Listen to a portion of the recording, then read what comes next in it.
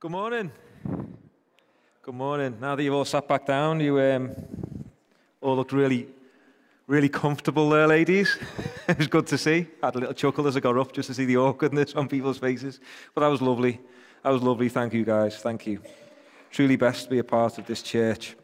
So many godly women, really are. So we are in Exodus chapter 13, verse 17 to the end.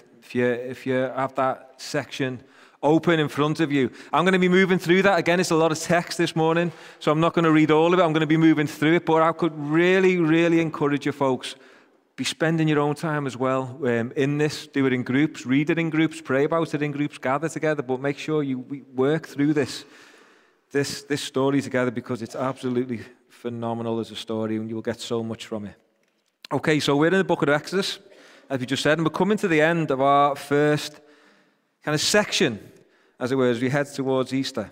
As God, through Moses, he's leading his people out of slavery, and God is making himself known. He's making himself known to Israel. He's making himself known to Egypt. He's making himself known to the world, and he's displaying that he is the only God in the description of these so-called Egyptian gods. He's displaying his power over creation and nature and all the powers and principalities. He's displaying his love and his care and his grace and his mercy towards his liberated people.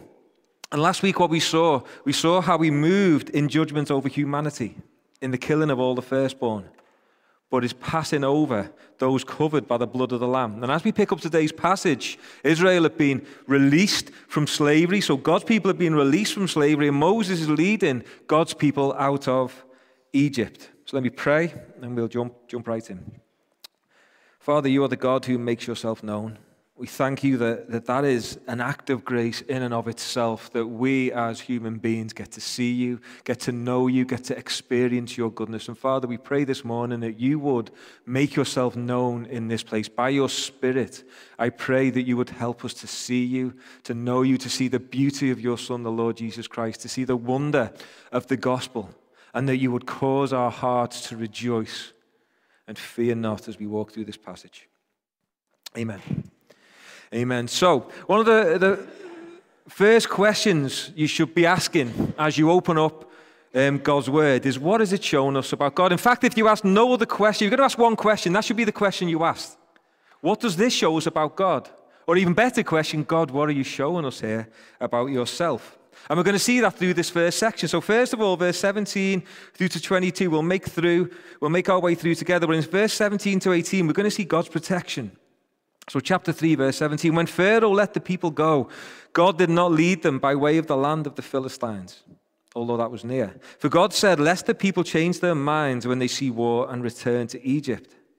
But God led the people round by the way of the wilderness towards the Red Sea. And the people of Israel went up out of the land of Egypt, equipped for battle. So God's people are heading for Canaan. And in this walk to freedom, into the promised land. And the quickest way, the most direct way, would be to go up and across the top, and it'd only take a few weeks. But for that to happen, God would have to lead them through the land of the Philistines. You see, the problem with that is as they would walk through that path, they would be faced with a lot of enemies and a lot of armies. See, at the time, the Egyptians, they had loads of military forts, and so loads of warriors and armed warriors all along this route. And you've got the Philistines who would have rose up against them as well as they moved through the country. And then the Canaanites, as they got into the land of Canaan, would have engaged with them. And God knows, or knew at this point, that his people were not ready for that battle yet. They were in no state to fight that yet. Physically or spiritually, God needed to prepare them. And that sentence where it says they were equipped for battle actually means they were in formation. So they went out in formation, but they weren't ready for war. Engaging in this conflict would distress them too much and put pressure on them. And that battle would come, just not yet. And God knows what is best for his people. And so what he does purposefully and lovingly, he moves them into the wilderness on a journey that would take them 40 years instead of a few weeks. And then we get to verse 19, and we see God's faithfulness. Moses took the bones of Joseph with him. For Joseph had made the sons of Israel solemnly swear, saying, God will surely visit you, and you shall carry up my bones with you from here. Slightly weird as a verse. A bit strange, isn't it, to mention bones at this point? What's going on? In fact, what they take up, if you're to know the situation, is actually an embalmed mummy. And it is Mother's Day, so it seems quite apt. See, this is a reminder, I think, here that God, He's faithful. He is the God of promise. See, what had happened, there is links that are being drawn out through this story. We're getting anchors in sections of the story before, which help us to look forward. What we're being reminded is Genesis, sorry, my microphone's come out there. In Genesis chapter 50, verse 24 to 26, the verse will be up on the screen. Joseph says this, just before the story of the Exodus. I'm about to die, but God will visit you and bring you up out of this land to the land that He swore to Abraham, to Isaac, and to Jacob. Then Joseph made the sons of Israel swear, saying, God will surely visit you, and you shall carry up my bones from here. So Joseph died, being 110 years old. They embalmed him, and he was put in a coffin in Egypt. Joseph was trusting in the promises of God that had already been made to Abraham before him.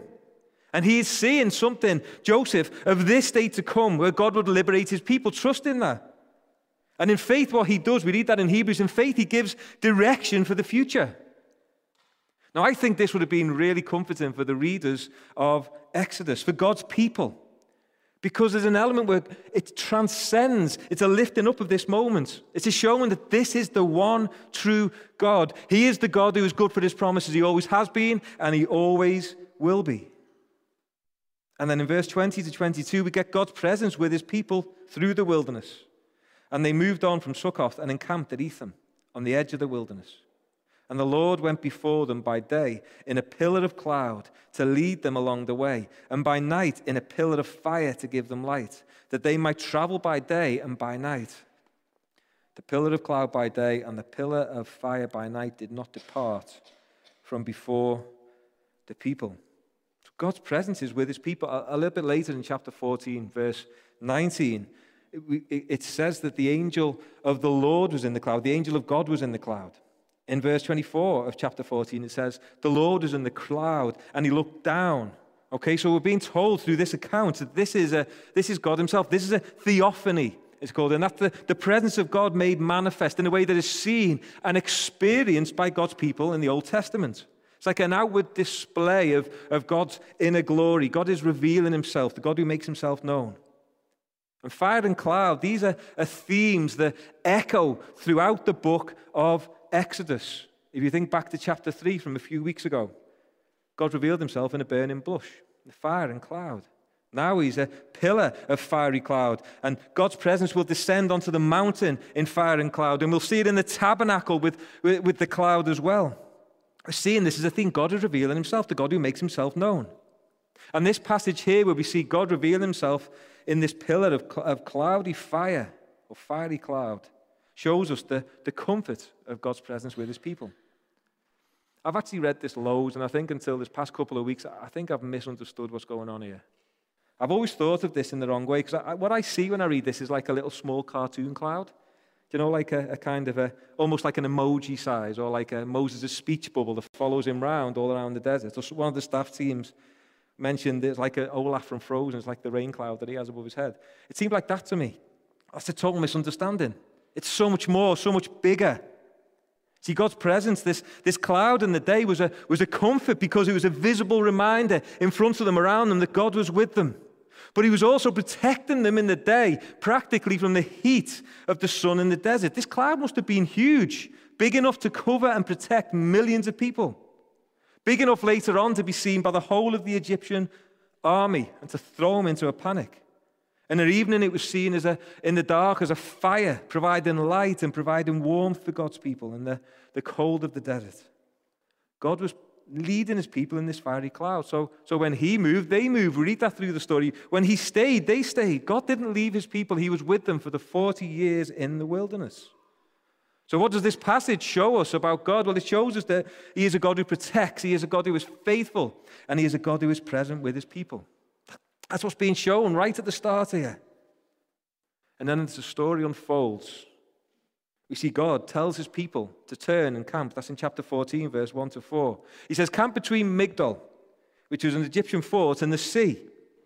And this must have been a really strange experience for God's people, because they will have known as they come out that this is a very vulnerable position. The desert, an Egyptian fort, and a sea, they seem to be trapped. It's not something that you would pick as a strategic position. It seemed very much like they were trapped. But God doesn't work in our ways. God isn't limited in the way that we are, in his sight, in his planning, in his understanding, in his power.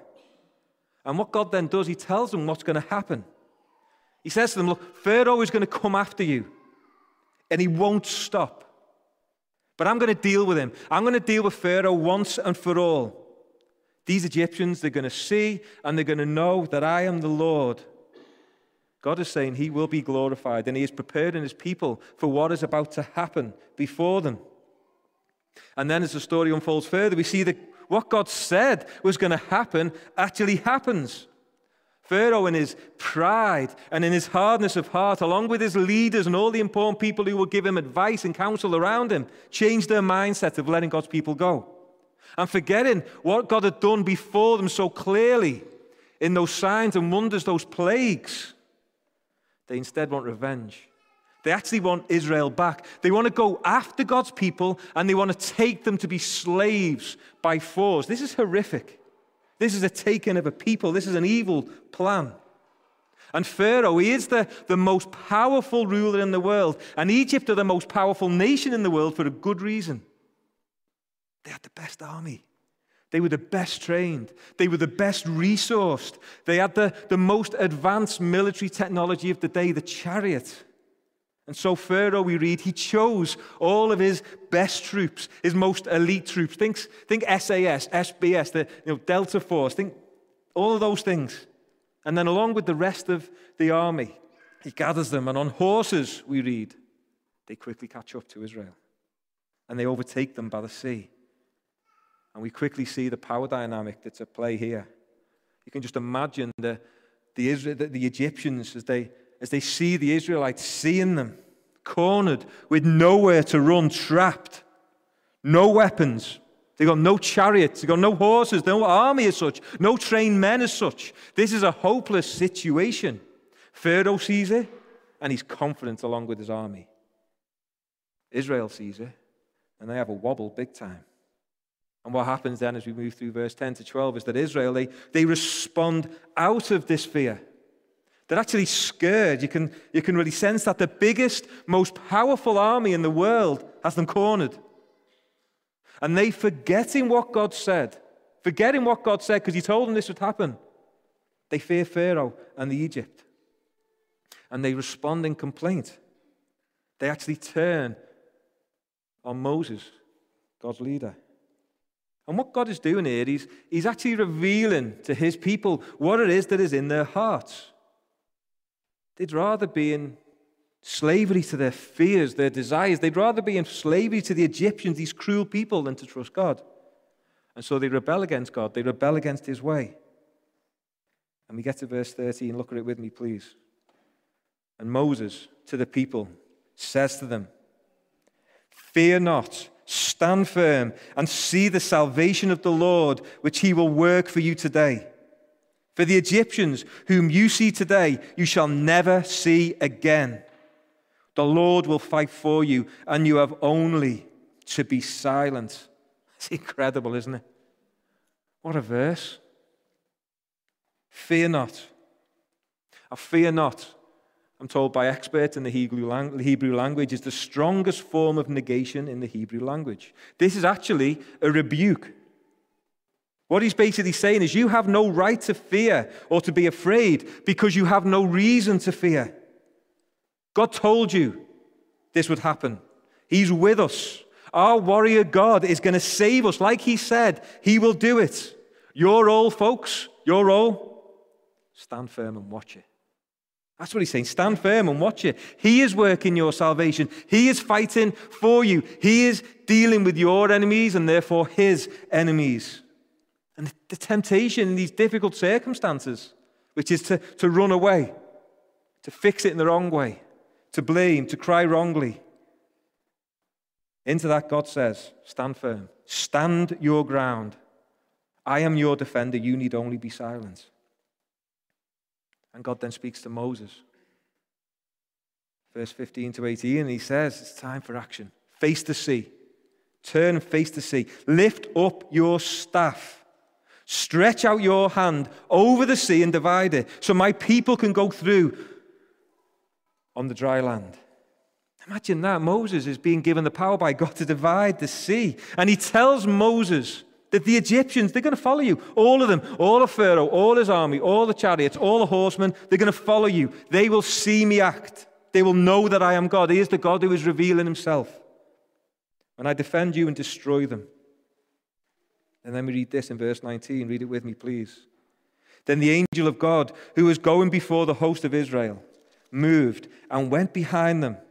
And the pillar of cloud moved from before them and stood behind them, coming between the host of Egypt and the host of Israel. And there was the cloud and darkness, and it lit up the night without one coming near the other all night. God is showing his protection for his people again. It's evening time. That's what we read here. And the pillar, it moves from being at the front leading God's people to being behind, to protecting God's people. God is protecting his people and he's showing them. He's protecting them from this huge army. And on one side where the Egyptians were, there was just darkness. The Egyptians are in the dark, but God's people on the other side, they are in the light of God's presence, the guiding presence. They are a people of light. And then Moses stretches out his hand like God had said. And as the wind blows and picks up, we read, the sea parts and the water is divided. Folks, this is no geographical phenomenon. This is not just wind pushing it back or a tidal change. Verse 22 makes it really clear. The water was in a wall on either side. Chapter 15 actually tells us the waters were in a heap. This is God's doing. God's people move through this large, effectively supernatural corridor with walls of water either side, which could have destroyed them. This is God's hand. Only God can do this. And what does Egypt do? Verse 23 to 25, they go in after them. They go in between these walls. And God in the pillar, it's amazing verse, God in the pillar looks down upon the most powerful army on the earth. He looks down upon them. And he throws them into a panic, and they, seeing God, are thrown into a panic. There's a great fear and desperation that hits this incredible army, caused by the very presence of God, caused by his power on display. And the chariots, this most advanced technological system in the world for warfare, is not working. The wheels start getting stuck. They realize they're in danger, and the panic just starts to spread. And they're like, we need to flee. They recognize this is God's hand. This is a power bigger than us. He is fighting for these people. He's fighting for Israel. We need to run. We need to run for our lives. And faced with God and the reality of death, they panic. And the Lord says to Moses, stretch out your hand so the water comes back. Moses does. And the sea returns to its normal course. It's a double blow for Egypt, folks. Because as the morning appeared, just a few little words that are mentioned there is when the Egyptian sun god Ra would be appearing. God is showing he is the one true God. He's showing his superiority. And the Egyptian army, its ruler that they thought was divine, the most powerful, elite, technologically advanced force in the world, everyone who followed Pharaoh into the sea was destroyed. It's clearly put, not one remained. And we close with verse 29 to 31. But the people of Israel walked on dry ground through the sea, the waters being a wall to them on their right hand and on their left. Thus the Lord saved Israel that day from the hand of the Egyptians. And Israel saw the Egyptians dead on the seashore. Israel saw the great power that the Lord used against the Egyptians.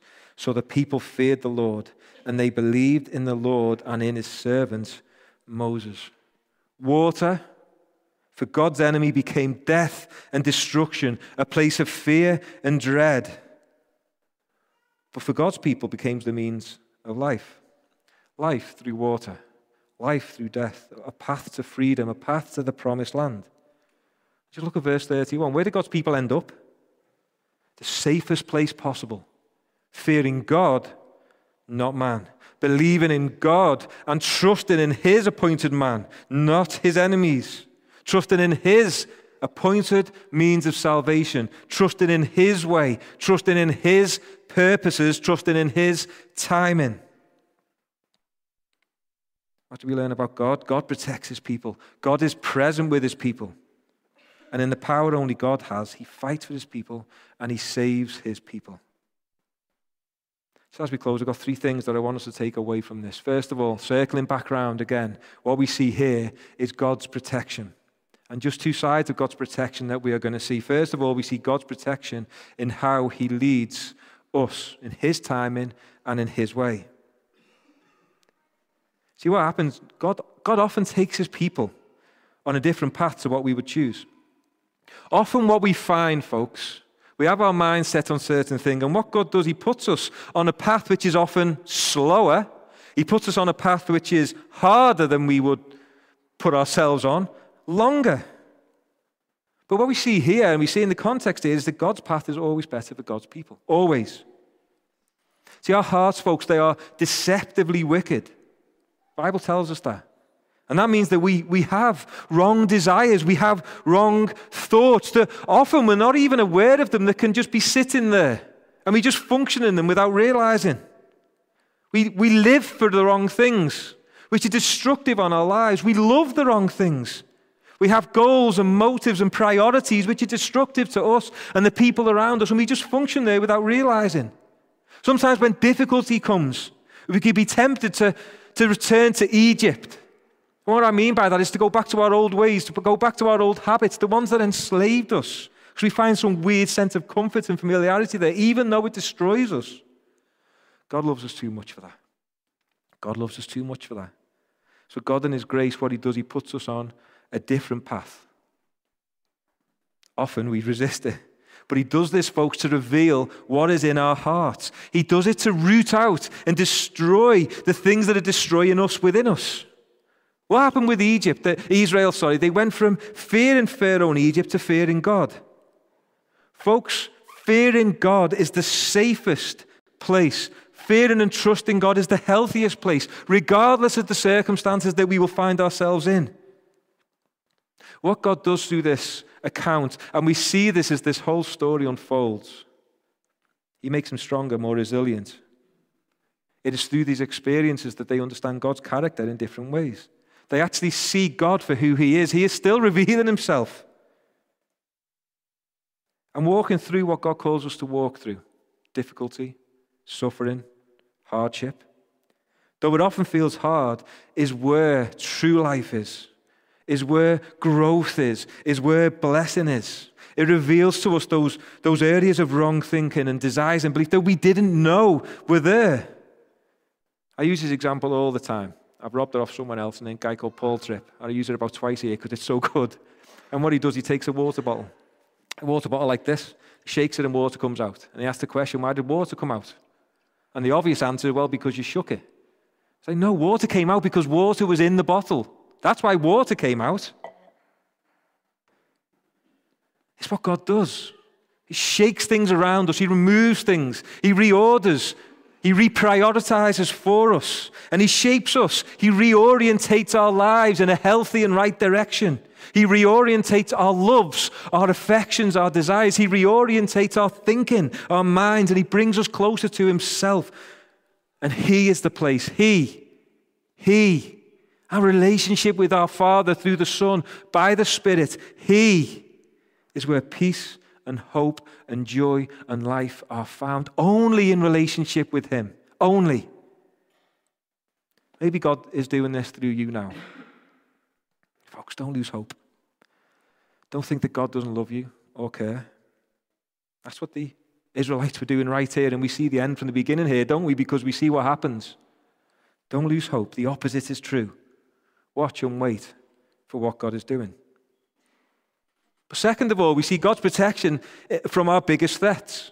You see, folks, our biggest enemy, which we don't realize it all the time, we think it's so many other things that are just transient and temporary. Our biggest enemy that we can't defeat are sin, death, and the devil. But Jesus Christ came and he dealt with all three. He stepped into the wilderness of human existence. He lived perfectly. Unlike Israel, unlike us, perfect obedience in every way, no complaining at all. And he allowed himself, truly God, truly man, to be taken. And on a wooden cross, the epitome of human suffering, the Lord Jesus Christ took our sin upon himself, took the punishment upon himself for it. The waters of judgment, of God's judgment, fell upon him in our place. The Father did not hold back that water. It was poured fully upon him, exhausted upon him, and he died. He went through death. He was submerged, and he rose again 3 days later, declaring victory over sin, death, and the devil. Gone, defeated. And Jesus, as you read the Gospels, if you read the Transfiguration account, he describes his own death as an exodus. So trusting in him, trusting in Jesus, those waters of judgments are held back. We pass through. We are protected. We pass through death to life. So we have no reason to fear.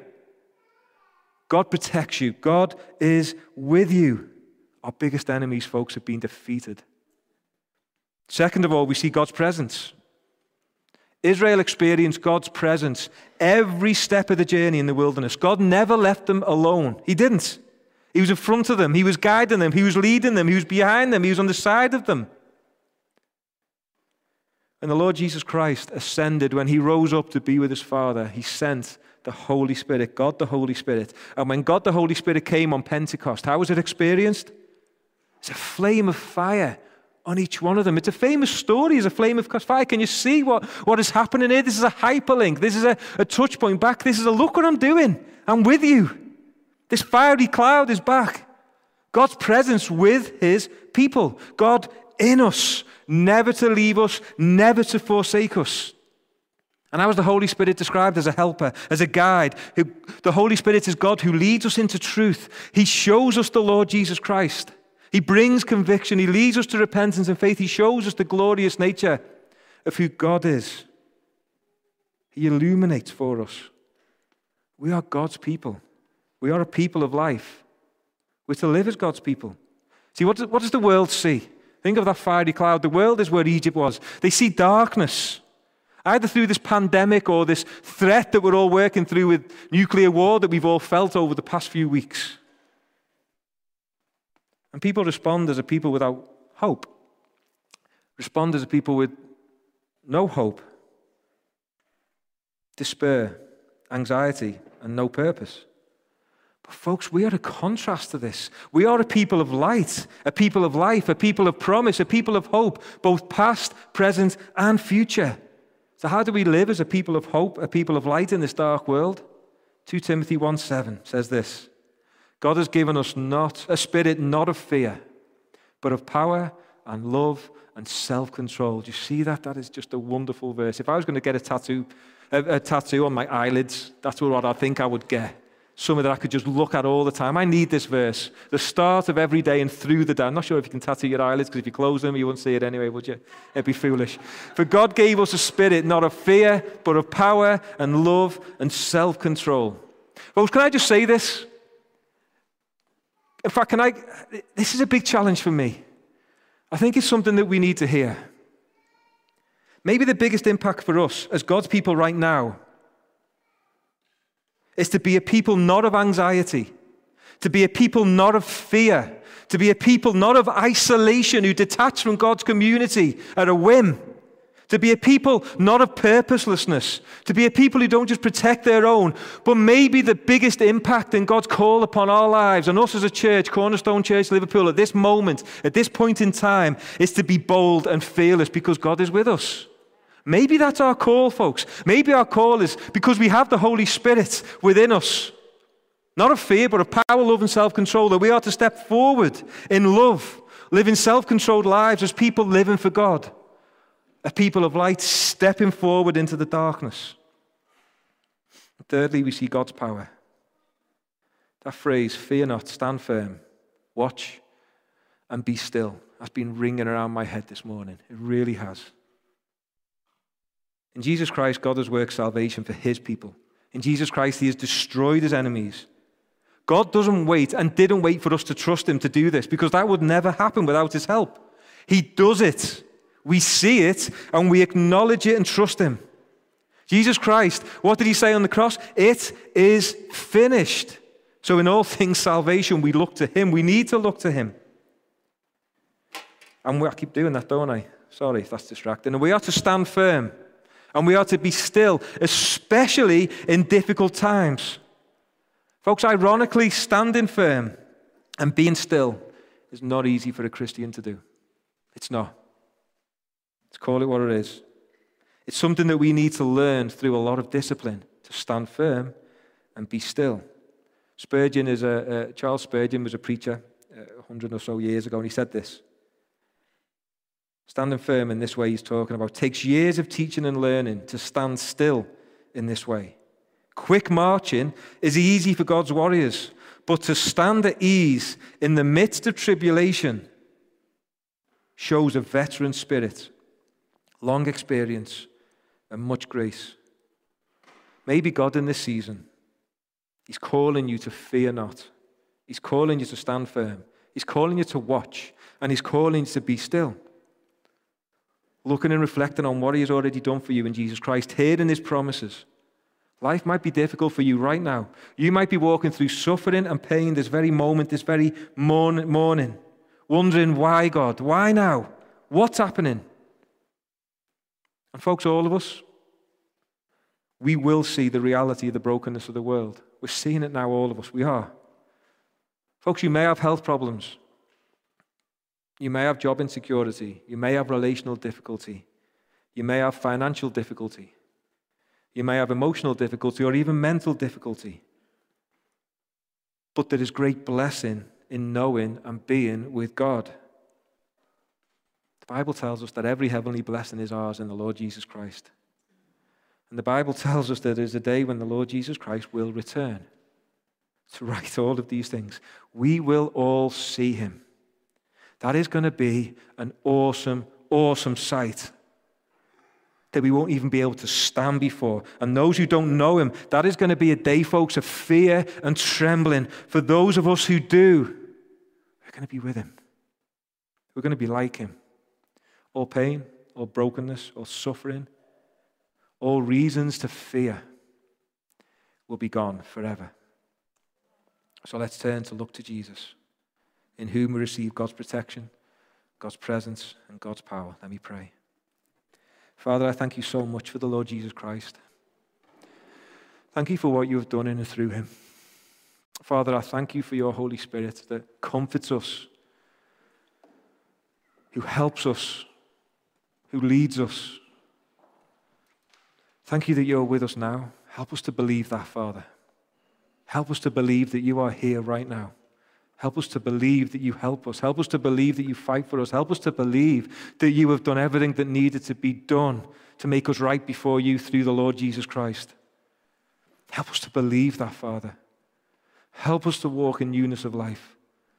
Help us to walk in boldness. Help us to walk in confidence. Help us to walk in fearlessness. Help us when it is needed, Father, to stand still and to watch and to see you, to be silent before you and see you work. Give us a trust that is beyond anything that we have experienced before in you and your character. Father, help us to see the peace and the blessing and the life and the hope that is ours by your Spirit that lives within us through your Son. In your name, amen. In a second, we're going to take communion. The bread and the wine is going to go around. We're a tangible reminder of God's protection, tangible reminder of God's presence, and a tangible reminder of God's power.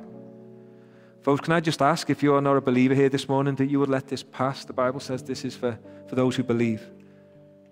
Please come and speak to us in the end. We'd love to pray with you. We'd love to tell you more about Jesus.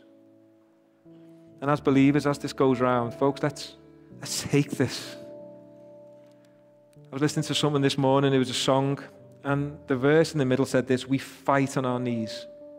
That really struck me. We fight on our knees. That's how we fight. We fight on our knees. So let's, as God's people, get on our knees before our holy, gracious Father, thanking him, being grateful for what he has done, and receiving what he has done and ask him for his help. Ask him for his help to receive all those benefits of what he has done. He knows the pain you carry. He knows the difficulty that you are walking through. He knows. He cares. As you take this, be reminded of that care and ask. And folks, as we look around, God's people walk through this together. Let's be aware of each other. We are a people God has called us to. Let's pray for each other as we take this bread and this wine. Let's pray for one another as we take it too. Some of you will know the situations and circumstances of the lives of the people around you. Pray that they would experience this. Get on our knees and fight on our knees for the people that we love around us, for the family that God has put us amongst, on behalf of one another. God is so gracious. So take this bread, take this wine. After a while, the guys will lead us in responding in song too.